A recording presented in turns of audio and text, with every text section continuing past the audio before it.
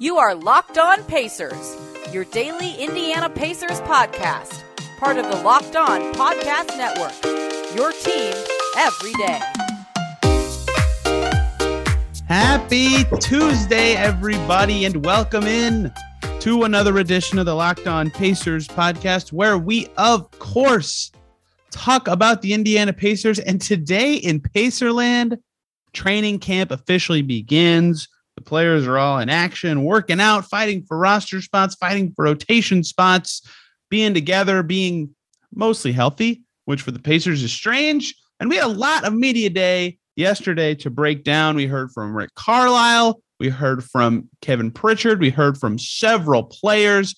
It was fantastic. So we're going to break down all of media day. I was in the building. My name's Tony East. I cover the team for Forbes and the West Side Community News. I got to hear it all. I got to hear them talk about their new stadium name. Bankers Life Fieldhouse is now Gamebridge Fieldhouse. Eric Holcomb and Joe Hogsett were in the building to talk about that as well. It was a crazy day, and to break down media day from start to finish with me, my lovely co-host, Mr. Adam Friedman. Adam, how are you doing?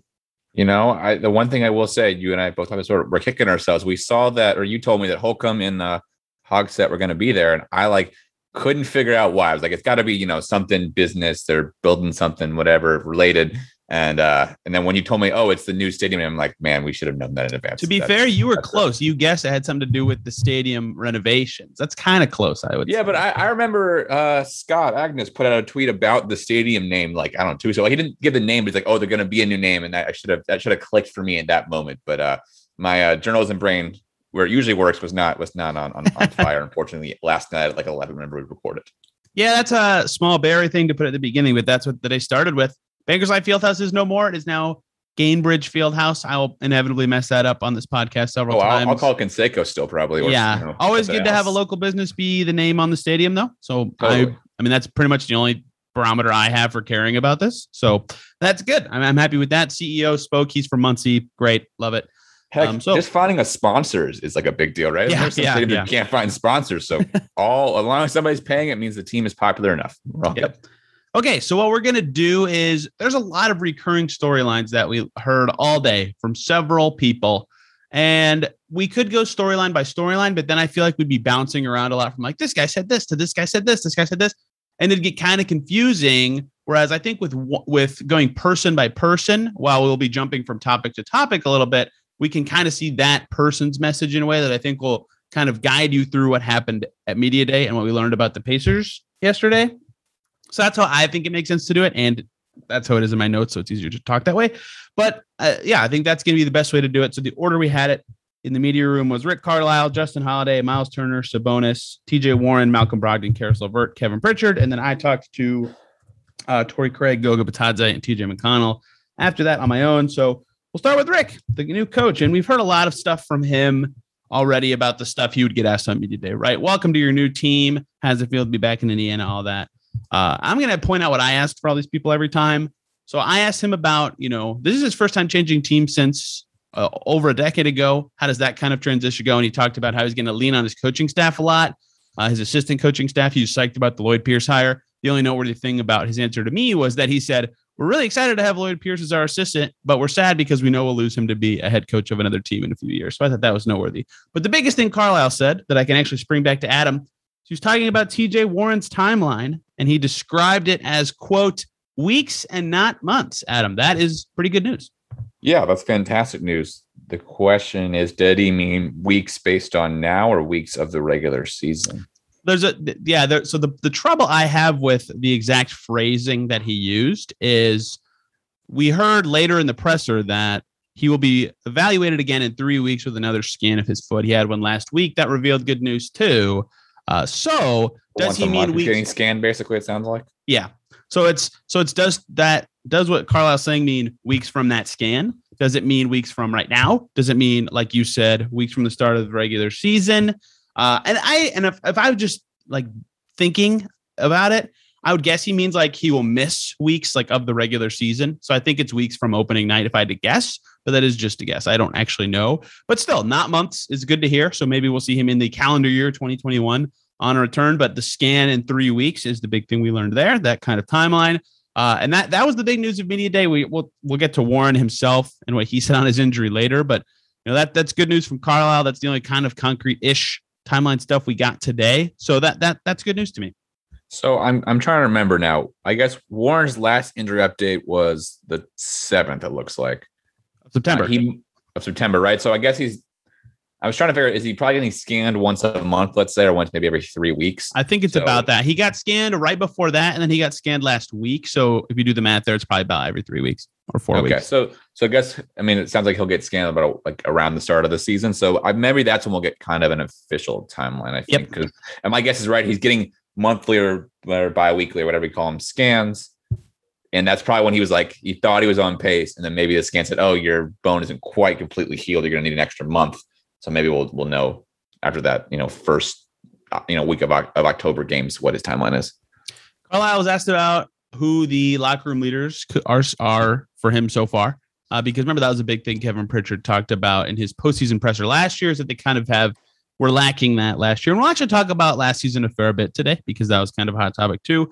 Brogdon was a name that was mentioned a lot in leadership talks today, which was good. Someone is stepping up. Remember, Brogdon put together that trip out to California that the whole team was a part of for that workout. Maybe not the whole thing, but he was a big advocate for putting that together. He is the team's highest paid player, so he maybe should have it, right? Yes, that's true. He talked about on the Woj pod that I don't know how integral he was in this, or if this was a whole team decision, but the team coming back early for camp, right? A lot of them have already been back working out together. So it seems like Carlisle lauded him for stepping up there, which was good. You have any thoughts there? Or is that just, yes, you're the highest paid player. Good job. Yeah. I mean, Brogdon is, I guess Turner's the most longest tenured pacer, but Brogdon should be the team de facto leader, considering just like the persona he gives off publicly, right? He just comes off as a leader. At the same time, he's probably the team's oldest, highest paid, most important player. You add those three factors, he comes out as the guy. So yeah, he should be the leader. Carlisle is vaccinated. He said himself. He said the team is at a very high percentage. I think we got the percentage from Pritchard later. We'll get into that specifically. So I think they're close to 100%. The Pacers are, but not quite there. I think we learned today from, I forget what report, that road teams traveling to states can still play unvaccinated players in that arena, but players who live there can't. I didn't. What? I know it sounds strange. I can't remember where I read the difference from, but that actually is the ruling apparently. So it might not actually matter for a games played thing. I thought it was like an enter arena thing. I think that was the ESPN report from Baxter Holmes, but I don't want to misquote anyone and say that incorrectly. So, but I thought that's what I heard today. So no one quote me on that unless I find it while I'm still talking. But that the high percentage good, not 100%, not as great. So yeah. I do wonder how many of the last there's Martin and there's 5 more guys competing for that last spot theoretically are vaccinated, whether that could play a factor, right? That was a big thing around the NFL season of if you're on that edge, you probably need to get vaccinated because if it's between an unvaccinated player, they might just go with the vaccinated one because he's a better chance to be, reliably there all year long versus a chance of just randomly missing a week for, a close contact. Yeah. It's not the Baxter Holmes story. I don't remember where this popped into my brain today, but whatever. Another guy that Carlisle talked about a lot, Isaiah Jackson, he said, quote, "I have not seen a guy defend the way he does." Adam, there's your rookie praise that we were joking about yesterday. I think, right? You told me he hit the rookie praise and the cliche praise. He did hit. It was not as cliche as the normal phrase, but it was very close. Yes. Okay, it wasn't player X is really good at thing Y and the best I've ever seen and could be the best. He did say he's one of the more versatile defenders he's seen for his age. So nailed it. There it is.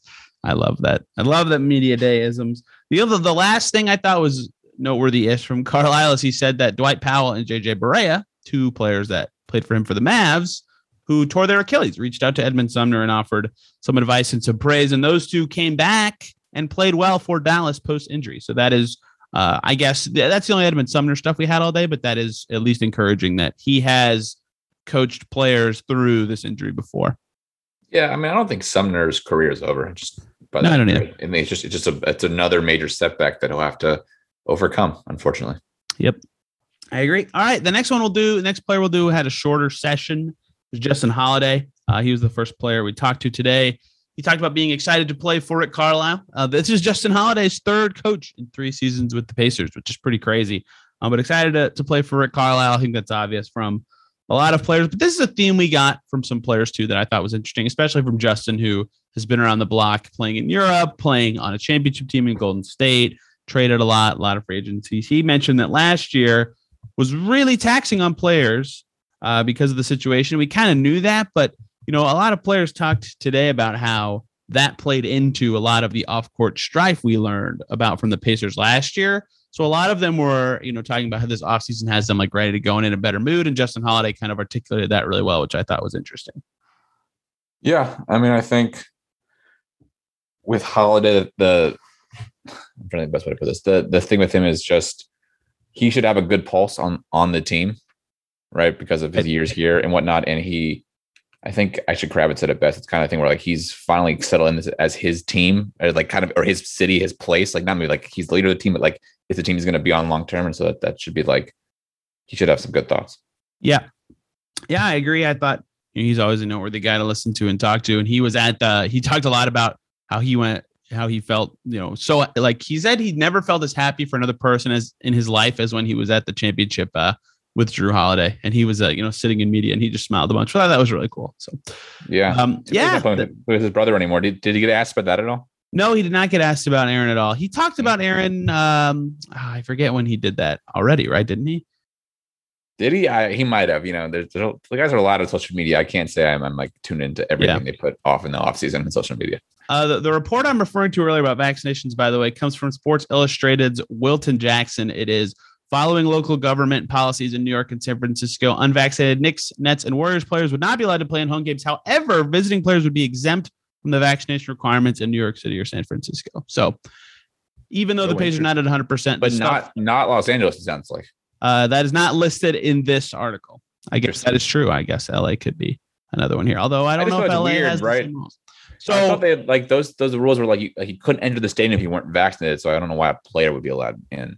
I think it's a residence thing, but that was something that I thought would be a factor for the Pacers vaccination status, but it sounds like that part at least is not the case. So speaking of, actually, this is not a speaking of, but let's pivot. I was going to say, speaking of players not playing in games, let's pivot to TJ Warren. But before we pivot to TJ Warren off my terrible segue, let's talk about the great folks over at rockauto.com, because there are a bunch of makes and models for cars out there, and it's now impossible for your local chain auto parts stores to stock all the parts you need for your car or truck. You got to go in to the auto parts shop, look for what you need. They don't have it. Ask the guy behind the counter. He'll just order it. So then you got to wait to go pick it up later. You could just order it yourself at home. If you have computer access, you can go to rockauto.com. Could be in your pocket on your phone. You can save time and money when doing so. You could save 30%, 50%, even 100% more for the same parts from a chain store or car dealership if you use rockauto.com. They're a family business serving do-it-yourselfers for over 20 years. They have reliably low prices for every customer, and they'll have everything you need: brake parts, tail lamps, motor oil, and even new carpet. All there at rockauto.com. Go explore their easy-to-use website today to find the solution to your auto parts needs. Go to rockauto.com right now and see all the parts available for your car or truck. Right, locked on in their "How Did You Hear About Us" box, so they know that we sent you. Amazing selection, reliably low prices, all the parts your car will ever need at rockauto.com. TJ Warren took to the stand himself, which I like that. They can't really put injury guys up on the stands a lot. It's kind of like the NBA PR rules, but they were able to put Warren up in front of us today, which was great. He talked about, first of all, he's in a boot. That sucks. I kind of talked about his injury a little with Carlisle already, but he just said it's a slower healing thing. He doesn't think he'll need surgery again. And he doesn't have a specific timetable himself, but these scans, I think, are the key thing. We'll find out more in 3 weeks. And that's kind of every question that he answered. Did he say whether he was like practicing before and went back to a boot, or? He did say that he was working out before, but he didn't call it a setback. He just said it was something that's slow healing, but he was working out before. So maybe it was just like they identified that he shouldn't be doing that. But he was asked specifically with the term setback in the question if it was that, and he did not say it was. I mean, it's possible he was skirting around that answer because media day, everything is great, yada yada. But yeah, he did make it seem like it was just part of the process. That said, I understand with injuries why he wouldn't want it to seem like that. Yeah, I'm trying to. I guess could he like be doing something but then put on a boot afterwards, or does that defeat the purpose of it? I was going to say that would be odd to do the workouts in the middle, right, but again, but you can probably do some workouts in the boot, right? You could probably like stationary shooting would be my guess. Yeah. or stuff like that, or like at least arm weights. I mean, that's I don't know. At least I hope I'm pretty doing something, right? I'm sure he's not just like sitting around. Right. Oh, he said he's getting shots up when he can. I mean, with his arm.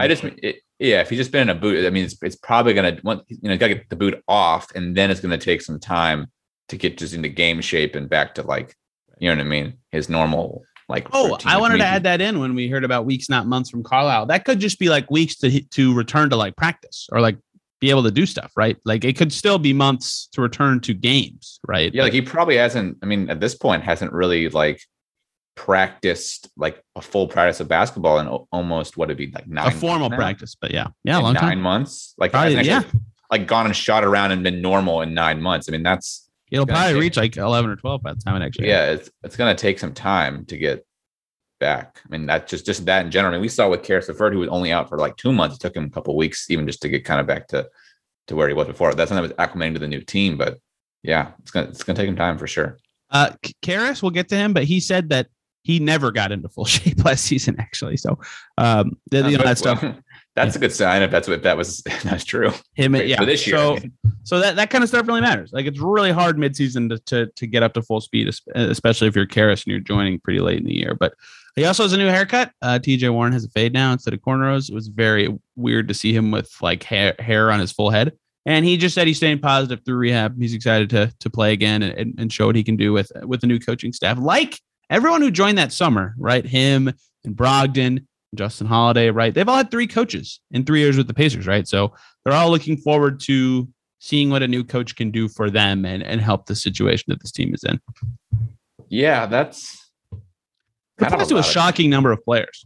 Well, yeah, no, I mean, just the 3 in 3 years thing now, it's just sort of kind of just done. That's a pretty like heavy turnover. I mean, that's just like a lot of changes in styles. Yeah. So the new guys that year, Goga, Brogdon, Justin Holiday, Jeremy Lamb.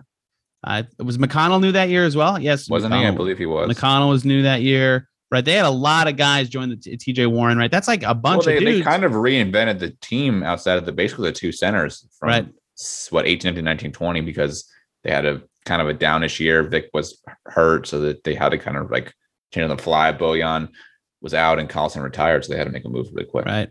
So that stuff really matters, right? It adds up. And changing coaches and styles, it makes it a little harder to get chemistry and develop even when you have continuity. So yeah, that's the notes on TJ Warren. After he spoke, Miles Turner was up. Big season coming for him and his fit with Sabonis. And I'm sure he's so tired of talking about those two together. I can't remember if it was him or Domas that said it, but I'm going to pull something up really quick. Yeah, Domas said it's going to be our 5th season together this year. And he said that, and I was like, no way. But it is. It's going to be their 5th season on the same team, which is just absolutely wild to think about that it's been 5 years. Yeah, a half decade of Turbonis questions. Yeah, but that first year they didn't play it all together, and it wasn't not very much. No, 17, 18, right? Yeah, Sabonis only played like 24 minutes a game that season. Well, he was just like the solid backup center, and Turner was the starting center, and they basically split minutes. And Turner missed a bunch of games that year, so it ended up being kind of basically that the entire time. So Turner, on the topic of, Carlisle said he envisions potentially using him more as a lob guy. I asked him about that specifically, and he said when they were chatting, in Dallas or wherever they had their conversations this summer, they did discuss something like that, or just Turner being utilized more with the ball or in screen actions in general. He said he has wanted more utilization for a little bit, and that makes sense. His usage has gone down a bunch with, a lot of ball handlers coming into this team. I don't think he'll get significantly more usage, but I get why he would want more. And I think that using him as a screener that rolls, adding that variation is good. He's got the athleticism to be a good lob threat. I want to see how often it happens, but I think it could be a much boon to his game. If in the Rosie take, it could be a fault if it means that Sabonis isn't screening as much, because Sabonis is one of the best screeners in the NBA. But I am excited to see Turner with more varied approaches to what he does after setting a screen. Yeah, for me, it maybe isn't even his Sabonis minutes. It's his non-Sabonis minutes. How much is he in the offense at that point? Yeah.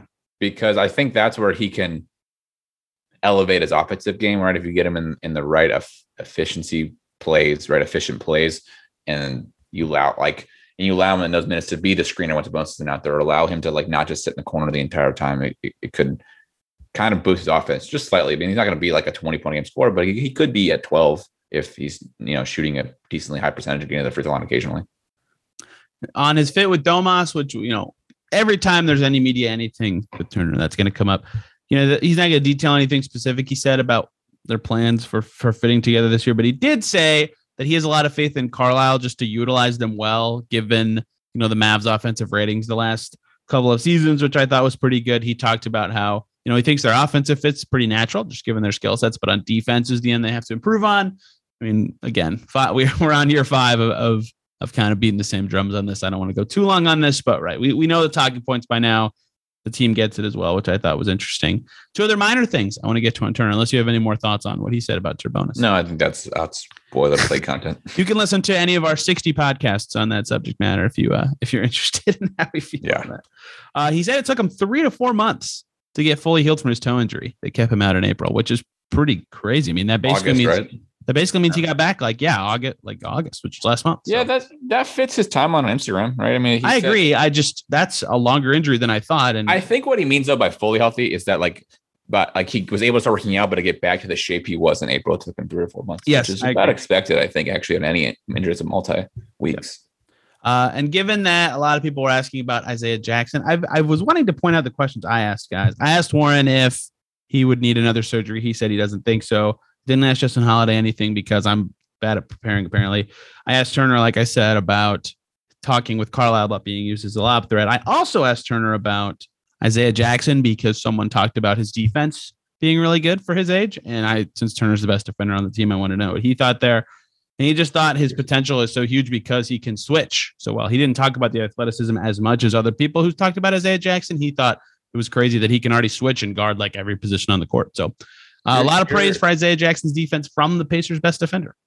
You're so, I don't know what the right word is, but I guess a good person or a commentary in the way, the sense of you can use what other people ask during press conference. I know you like to use what you ask. Oh, I can. You are there. You are. It's not like you're not asking questions. No, but I want to take people through the mind of why I ask the questions I ask. Right? Like obviously there's the big stories that everybody wants to ask and talk about. I want to know the answers to those questions too. But there's a lot of other stuff. I'm scrolling through my tweets to see the timeline of when this happened. We have one more player that happened, but the way the show is going to work out with breaks, it might not work out. But Jakar Sampson, in the middle of media day, signed in Italy with a new team in Italy. So Jakar Sampson will not be returning to the Pacers or the NBA next season. But I thought that was a pretty funny thing to happen in the middle of media day. Keep getting that bag. That's awesome. Yeah, he got a 2-year deal over there, which probably means he got quite a bit of money to sign over there. And his team's pretty good. I mean, I know we're in the middle of the pandemic still, but Italy's a nice place to live for a little while. Yeah, but I don't know much about. Is it bologna? Is it pronounced like the meat to the town in Italy? I'd probably sound really. I shot him to look over to Marina there to see if she knew. She went. She had no idea. So someone's gonna roast me for that one. It's spelled like bologna, but to our Italian podcast listeners, please roast Tony.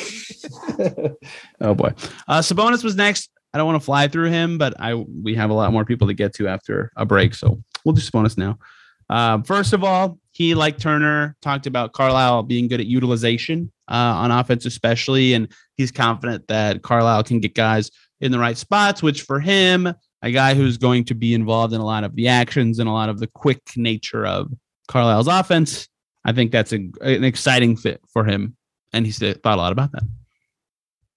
Yeah, I think that's, again, kind of boilerplate content on the 2 centers. I would love him to be brutally honest, be like, I don't think we fit, but I don't think they're going to say that.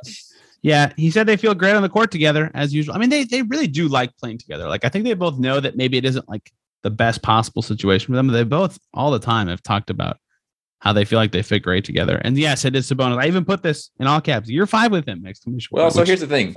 If both can shoot 40% from 3, I think a lot of problems will be solved.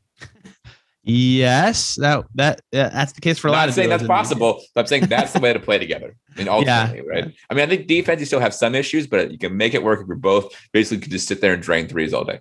Right.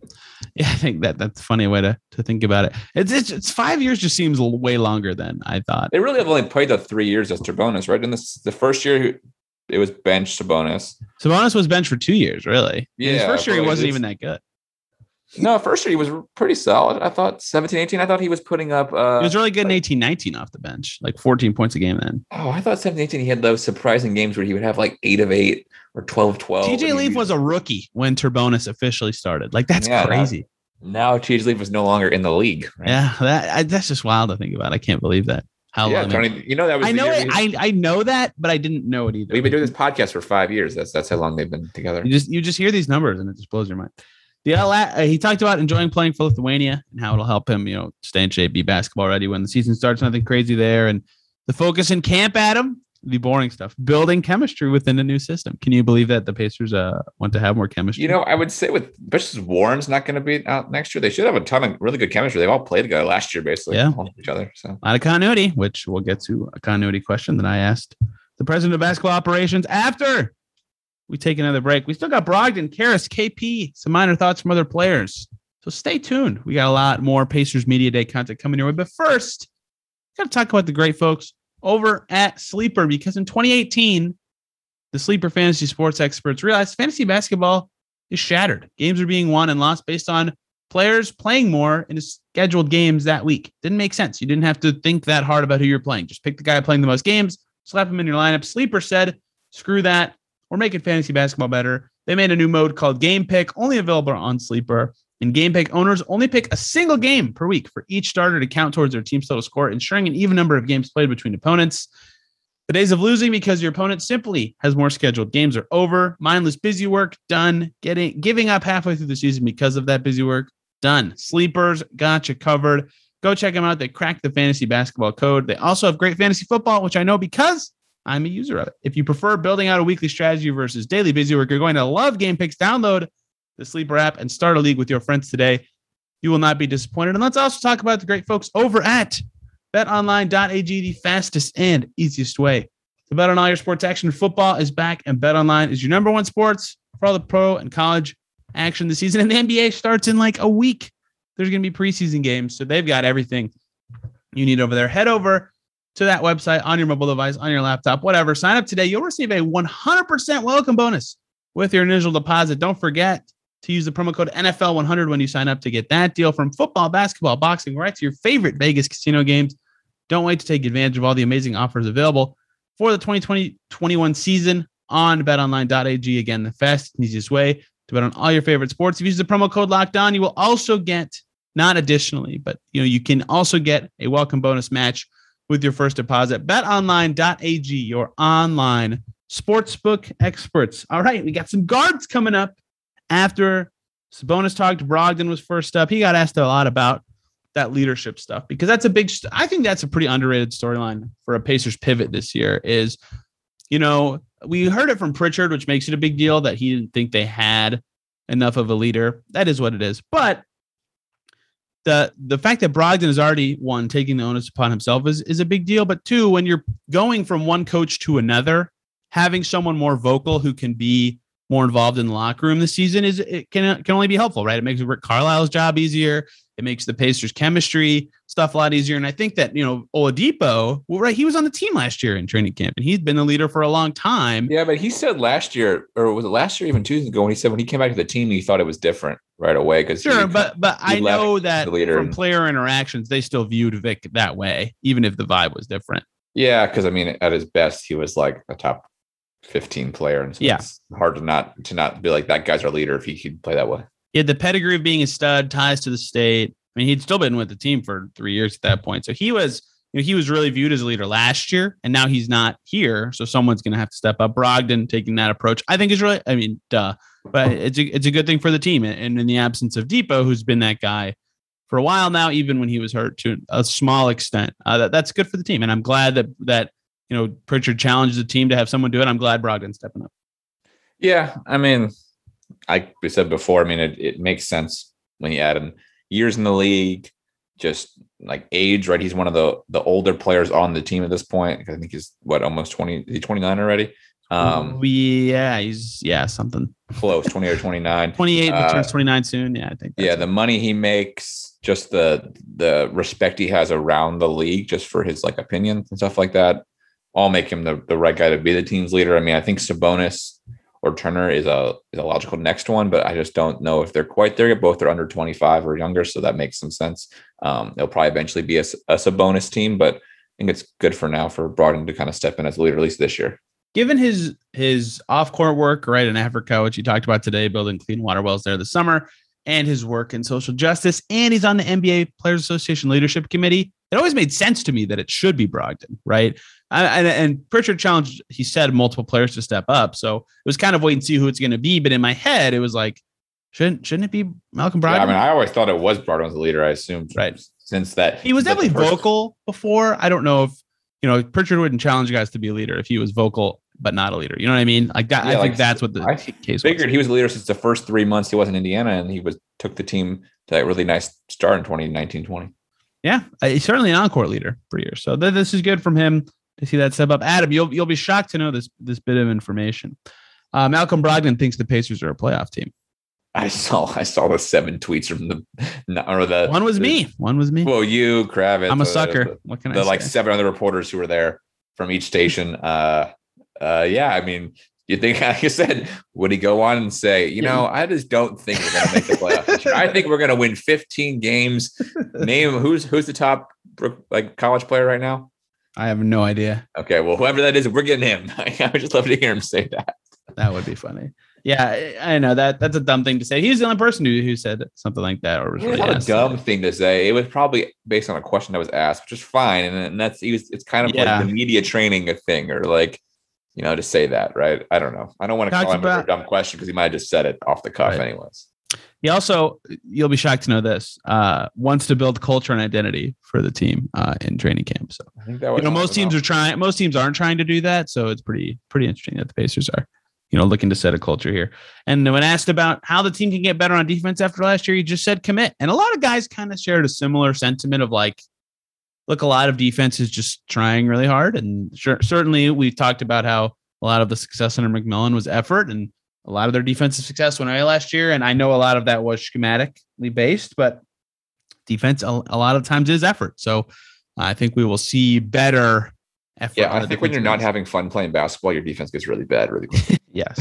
And last year was, again, taxing for a lot of guys. I mean, because I think in most years, especially what they had back-to-back of really good defensive ratings, and the first years of McMillan with him and Vic. And that's because the team was exceeding expectations. The players were having fun. They were playing really good basketball. It all made sense, right? The last year they were having none of that. None of it. Next up was LeVert, our last player of the day. And I thought he was an interesting one because this is his first media day with not Brooklyn, right? That was my question. Oh, my question to Brogdon was about defense. LeVert, I asked about, this is your first time on a new team. How does that help a lot? And he says that's going to help him a lot with team chemistry. And it'll help. I asked this question for LeVert, but I'm glad he answered the way he did. We're yeah, it'll help him build chemistry with his teammates, but also the inverse is important, right? Them understanding him better and his tendencies better is also a benefit they get from this camp that they didn't have last year. And that offseason stuff is always talked about it as important for players. It's you spend the offseason with the team you're going to be on, that helps a lot with growth of a new team. So I think that's a big deal for Karras and chemistry right now. He got, last year was just rough for him. He horrible. Got traded mid-season. Then he had to have a scare with whatever was it. We determined it was cancer, or we don't know. It was cancer. Right? Yeah, it was cancer. Right. So then he missed 8 weeks, which means then he would probably not. Took at least a little bit before he could actually go back to working out and training and whatnot. Then he gets thrown into a brand new team, already what we call 45 games into the season. Then he has to kind of be the main offensive guy because there's a bunch of injuries, right? All things that he did a good job stepping into, but now he'll come in and the training camp, he'll be kind of a semi-leader or a focus on, being an offensive leader on the team, and he'll be able to work with all the players and see what people do well and whatnot. It's going to be great for him. And last year it was just couldn't have been in a worse situation to succeed, and he did succeed despite it. But man, it was rough. Yeah, I asked him about that. Right, you're on a new team this time instead of Brooklyn. How does that change? And adding COVID too. That's just man, he just last year was just nuts for absolutely everybody. Well, for him especially. That's just right. Craziest year of his life, probably. He said he had a great summer in terms of working out and staying in shape, which again, media day is but he's the only guy who said it individually at that level. And then the other noteworthy thing he said, I mentioned it earlier, is that he never really got quite into full shape last season. He got into shape to play in games and stuff, but not quite to I'm Karras LeVert. I'm gonna, be the guy, full perfect everything. I don't think he ever thought. I have the there's like a string between me and the ball and the hoop, and I can play the defender to the right and juke back to the left and drain a jumper over his head kind of move. He didn't quite have that completely down. He also said the best of ability is availability, and he's going to try to be healthy this year. I know everybody's going to try to be healthy, but it sounds like though. Again, I love a player to say, I'm just going to be hurt all year. I'm going to walk in and Scottie Pippen in '98, right? I'm just going to get surgery and miss 30 games until you guys. Yeah, breaking news out of Pacers camp: Goga and Karras want to be healthier this season. Adam, I can't. I was thinking they might say the opposite, but all right. Then the big one: Kevin Pritchard to the podium, right? And we've talked to him a few times this summer, right? His media day availability is easily his most boring of the year because he talks after free agency, after and around the draft, and but in the middle of summer, right after the season, there's not a lot of new stuff to ask him about this time compared to other times he does pressers during the season. Regardless, still very important to get stuff from his mouth. That's kind of been conjecture. He talked about the Warren injury. Everybody heals differently from an injury like that. And he said, he was the one who officially said when the scan was that's in 3 weeks and that we'll know more in 3 weeks or so. The fact that he would reveal that timeline, straight from his mouth is more important than absolutely anyone else's. So that was good. But he also lauded Brogdon for the leadership. And, I'm not that I would doubt Rick Carlisle, but from the guy who asked someone to step up to be a leader, that's always more impactful to me, at least. Yeah, I think that's sort of the job of the whoever's in charge, right? If he sees it's sort of like a management thing, right? If you see people below you not stepping up, you have to either find somebody who can step up or challenge people from within to reach their potential, let's call it, right? So that's, I'm glad that it means, I guess is he probably had, off-season talk with every player or whatever he does. And he talked to them and probably challenged a few of them to become leaders on the team because the team needed it clearly last year. He said the team is 90 to get numbers on it, 90 to 95% vaccinated. There's only 15 to 20 guys on the team, depending on what he was referring to. So it's 18 are vaccinated, right? You can do the math on how many are not potentially vaccinated of the crew there. Is 19 95%, right? It would be 19 is 95. Yep. I mean, it's right. Don't all front office coaches have to be vaccinated, right? Yep. So then we're talking probably 1 or 2 people. Yep. And not very many. It might be the back end of the bench for all we know. I have no clue. I didn't ask anyone specifically today, but it sounds like I will refrain from making an anti-vax joke. So let's move on. Okay. How about a Jax reference instead? Isaiah Jackson. This is a thing I noted that I thought was interesting. That pun was so bad. I hope someone just groaned to listening to this. This is something that Kevin Pritchard said specifically. That was funny. You groaned? I didn't even hear it. Oh boy. I kind of went. He said that. And with Isaiah Jackson, he has not seen that athleticism with the Pacers since Paul George. Thought that was pretty interesting, especially because Cassius Stanley was on the team last year, and Edmund Sumner's on the team right now. But I mean, I certainly think peak PG athleticism wise had more athleticism than the two guys I just named. But just it's fascinating to hear that. I mean, PG at his peak was he's at his peak another level. Still, he's another level. I mean, he's like he arguably could be a top 5 player if he played that all season long. Yeah. He also talked about, I asked about continuity a lot with him because that's his choice every summer, right? He wants the same team to try to get better with the same team. And I want to know his thinking on that. And he said this year, it can help with tendencies when you have a new coach coming in. Obviously, that's something he talked about a lot last year because they had a lot of continuity last year as well. And then this year, he also stressed that continuity is a little more important because more can get done when you're actually able to be in the same room as the guys all the time instead of Zoom a lot and spaced out. And it was not as much of a team environment where last year was really demanding on these guys. That was something interesting to probably me alone, but that's the kind of questions I like to ask. Something Kevin Pritchard and Rick Carlisle brought this up too. I apparently omitted it from my notes that I thought was, something we talked about that I wasn't sure how the team thought about it. They both brought up how hard their early season schedule is. Right. So the team obviously agrees that it's tough and knows that damn, we might be under 500 after 25 games, but it won't tell the story of the team very well. And Carlisle noted that the Mavs had a really hard schedule last year and that they were 13th in the West in December at some point. They were really bad to start the year. Luka was they had COVID. They had so much COVID problems. Luka looked out of shape because he hadn't, thought the season wouldn't start so early. Yeah. And they figured it out early. So he said that you got to stick with it as fans and as players because your record's not going to tell their story. Well, and we knew their schedule's hard, but this and the Warren injury, I said this too, hearing it from him, it just, it takes on a new life to me, because that is within the organization. The top dog is saying, oh my gosh, this is going to be really hard. This could go bad for us. That takes on a new meaning to me. Yeah.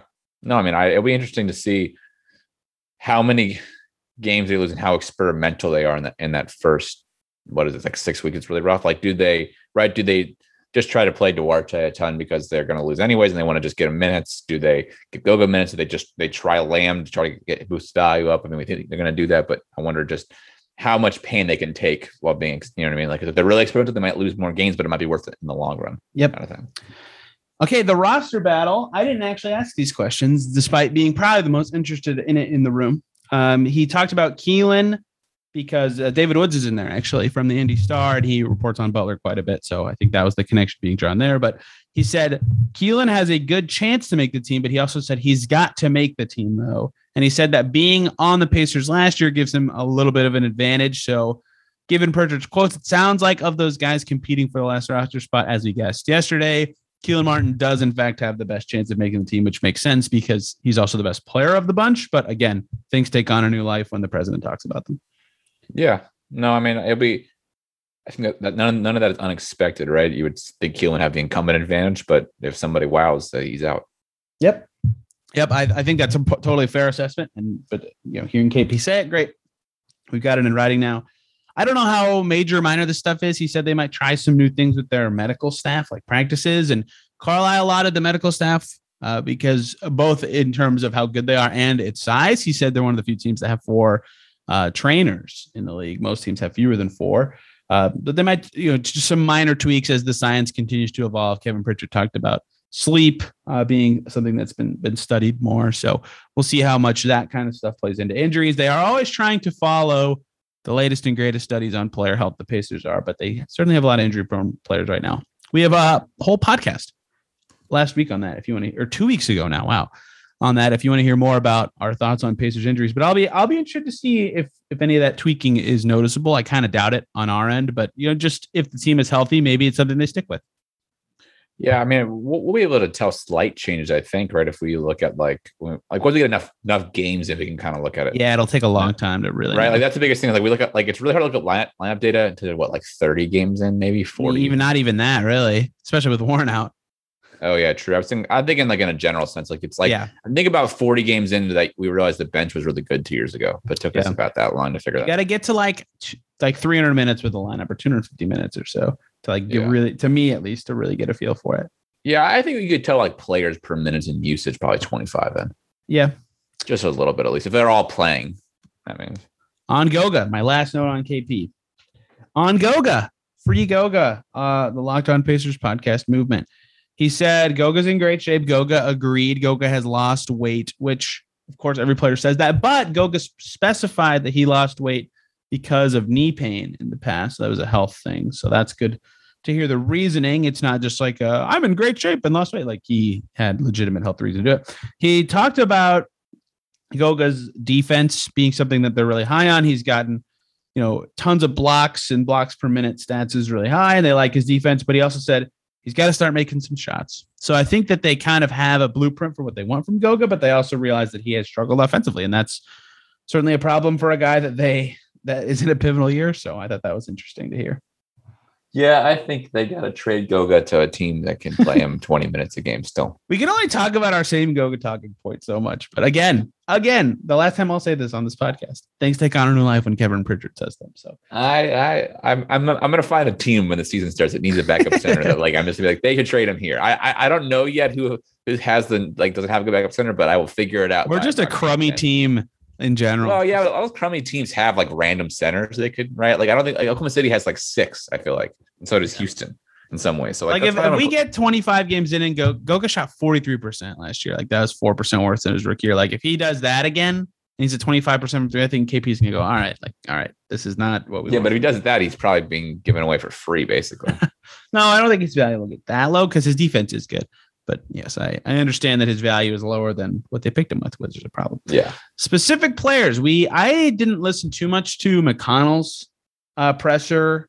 It was down on the court because a lot of the questions were similar to the stuff that was asked in his re-signing introductory press conference. But, he is He talked about, he's happy to see guys getting reacclimated and the runs have been good. And he wasn't a part of the California stuff with the team because he was a free agent. He didn't want to get hurt before signing a deal. So, he's happy to see everybody back together and reacclimating. But I don't have much on McConnell, so we can cruise right over him. But Goga, yeah, that's an interesting one, right? He was super bummed to miss Summer League again. He's missed both since he's been in the league. He hasn't played in one. He was hoping to get, Scott Agnes was asking about this. He's hoping to get his family here this year because he hasn't been able to in his first 2 years in the league. But the big thing for him, he said, like I said, he lost that 10 pounds. He's really trying to focus on being healthy. He's healthy right now. He's playing with the team. He really wants to be healthy and be on the court enough to contribute in a substantial way and not just in spot minutes when given the chance. And health's a big part of that. Could he be getting it good enough that they have to trade one of the other centers to get him minutes? If he makes shots, as KP detailed, but really that is a big thing for him, right? Like, a shot he added last year was that kind of like bunny hook thing, and he could create space from his defender with it, but he couldn't make it, which is kind of problematic. Maybe the solution to the two center problem is that the two centers of Goga and somebody else both shoot 40%. Well, if Goga gets like decent enough, I don't think they would start him. I think they'd just say, all right, you are for sure our backup. You will play 20 minutes a game. Yeah, no, I mean, they can slow walk it, but then it's like they got to trade one of the other centers then if they're going to do that because they don't. Welcome to it is now September 27th, 2024. We are having the exact same Turbonus discussions if we're calling it. Well, no, because bonus or no. I think it's Satadze or something. I think as the moment they can go with both centers, like because they don't really have a reliable backup center. But if Goga becomes reliable and even better than maybe one of them, that's then when it's concerning. Well, Goga can defend the rim and Sabonis defends the perimeter, and then Goga can shoot and Sabonis is on the inside. Adam, it fits perfectly. It's basically the same way. I see no flaws in this plan. It's basically the same way as Turner and Sabonis are right perfect. now. It's perfect. Or Jack Tadze, Isaiah Jackson, Baxon. Am I just doing too much now? I don't know. I think what's really funny is if they have to trade all three centers to get Isaiah Jackson minutes. If Isaiah Jackson's as good as he got asked today, my goodness. So yeah, for Goga, it's just a lot of health and being ready to seize an opportunity this year. I think he knows what's at stake for him and his career this season, really. So eager for minutes. The last guy we talked to, Torrey Craig, since it was his first time playing with his team, he said their runs and their practices have been going really well. And of course, he said he is shining with his defense because he said you won't win in these practices if you aren't the best defender on the court. So, of course, his defense is excellent. It was nice to see him in a Pacers jersey and in the arena. And he said he's been enjoying his new teammates and is excited to be playing with the Pacers. And everything is perfect in Pacers land. There are no problems. There's nothing to worry about. Season starts today. Yeah, that might be the most cliched response from a player you've given yet on the show. There were so many. We still learned a lot. But yeah, I mean, it's like the best possible version of learning a lot, if that makes sense. Like you never hear like, oh, we didn't expect this news to be this bad, like on media day. It's just not how it is. Yeah. I mean, I said, I love, actually, we did get unsurprising news today, Adam. What? Bankers Life Fieldhouse isn't the name of the stadium anymore. That was, but I think if we had thought about it a little bit deeper, we would have realized it was going to happen. And we would have said it on yesterday's podcast, but we didn't think that hard. So, It was a normal media day, but the updates on Warren were the biggest part of the day, or a big part of the day. We couldn't get any commitments on rotations and starting lineups, and I'm excited to see it all manifest. They have practice tomorrow. We'll have our first post-practice media tomorrow, so we'll learn a lot then as well. But I don't have anything else on media day besides that the Pacers are winning the championship. If you ask anyone within the organization, so looking forward to it. Well, from your mouth to God's ears, man. Let's hope it. This is a joke question, but I was actually thinking about this today. The end of October, I need to look up the Pacers schedule. This is our end of our show discussion because you follow football more than me. By the end of October, right now I'm watching the Eagles Cowboys game, desperately cheering for Mark Cooper to get 5 more fantasy points so I can win my game. The Pacers will have played 7 games by the end of August. Okay, well they have more wins than the Colts by then. Oh, but you might by the end of October. October, excuse me. Yes. Okay, so the Colts will play. The Colts have 5 more games by then. So who has more wins at the end of October? The Colts. It'll be close. The Colts probably have 2 or 3, I would guess, and the Pacers might have 2 or 3 if I had to guess. That'll be a fun thing to keep track of. Who has more wins and losses by the end of October? Because after that, the basketball schedule just runs away with the raw number of games. But by the end of October, it's actually close enough that it'll be a fun race to the end. That was my end of. I am so football savvy that I can ask cool questions like that, Adam. All right. I just Googled the Colts schedule just to get a feel for what I'm talking about, and their schedule is really hard. Another Pacers adjacent thing, hard early season schedules. I got nothing else today. Media day was really fun. It was cool to see all the media people, all the players, and see TJ McConnell in an elf suit giving out presents in front of a green screen. It's always just some silly fun things you get to see at media day. So yeah, do you get, hold on, before, do you get like hints of what's going to be like the in-game like thing? Because right, they film all right now, right? Yeah, in the past, it's to give you way more insight into media day than you are asking for with this question, Adam, for listeners. When they used to do media day, it was on the court at not Bankers Life. And it was like a big semicircle. So they would players go from station to station. So they would take their team photo, and then the next one is their AP photo. And then the next one is I don't know what the next photo was. And then it was like the in-stadium promo stuff. So they would TJ Leaf has a picture I have of him with like a rose in his mouth. And I have one of Bojan with a big scarf on, and Miles Turner in an astronaut suit and stuff. So usually I get a gist of what they're going to be. But this year, because what they did is they had us all in the same press conference room they used for the stadium name announcement. We didn't see a lot of the stuff on the court. And then when we went down there, it was kind of like separated where like, since it was on the practice score, like half of it was pictures and the other half was the media side. So I didn't get to see as much. I did see McConnell in the elf suit. I did not see Duarte in it, but the Pacers did share that Duarte on their socials that Duarte was in it as well. So we know that the Christmas promo, that one we would have known anyway, but there's always one interesting other thing that they do that I always get to see. And I didn't get to see it this year. I'm a little bummed about it. Well, and while you were on that long description, I saw Mark Hooper get a catch for 12 yards in that PPR league. So hey, there we go.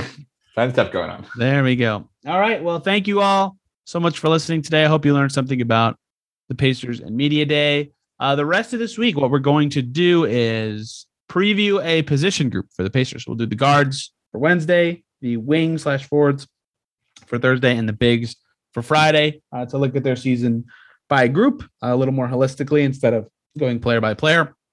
And then next week, for those who have been listening to the show for a while, we'll get into the swing of things, right? The weekly show is previewing the Pacers games, what to watch for each week. We'll preview the games, break down the games. What have we learned about the team? So much to get into. It's going to be awesome. So a lot of great content coming up on Locked On Pacers. Since we are back to 5 days a week, this is our first Tuesday pod in like a month and a half. So I'm excited to be back in full swing. Yeah, I don't know about you, but I'm excited to be back as well. Yeah, it's going to be great. So thank you guys again for listening, and we will see you tomorrow.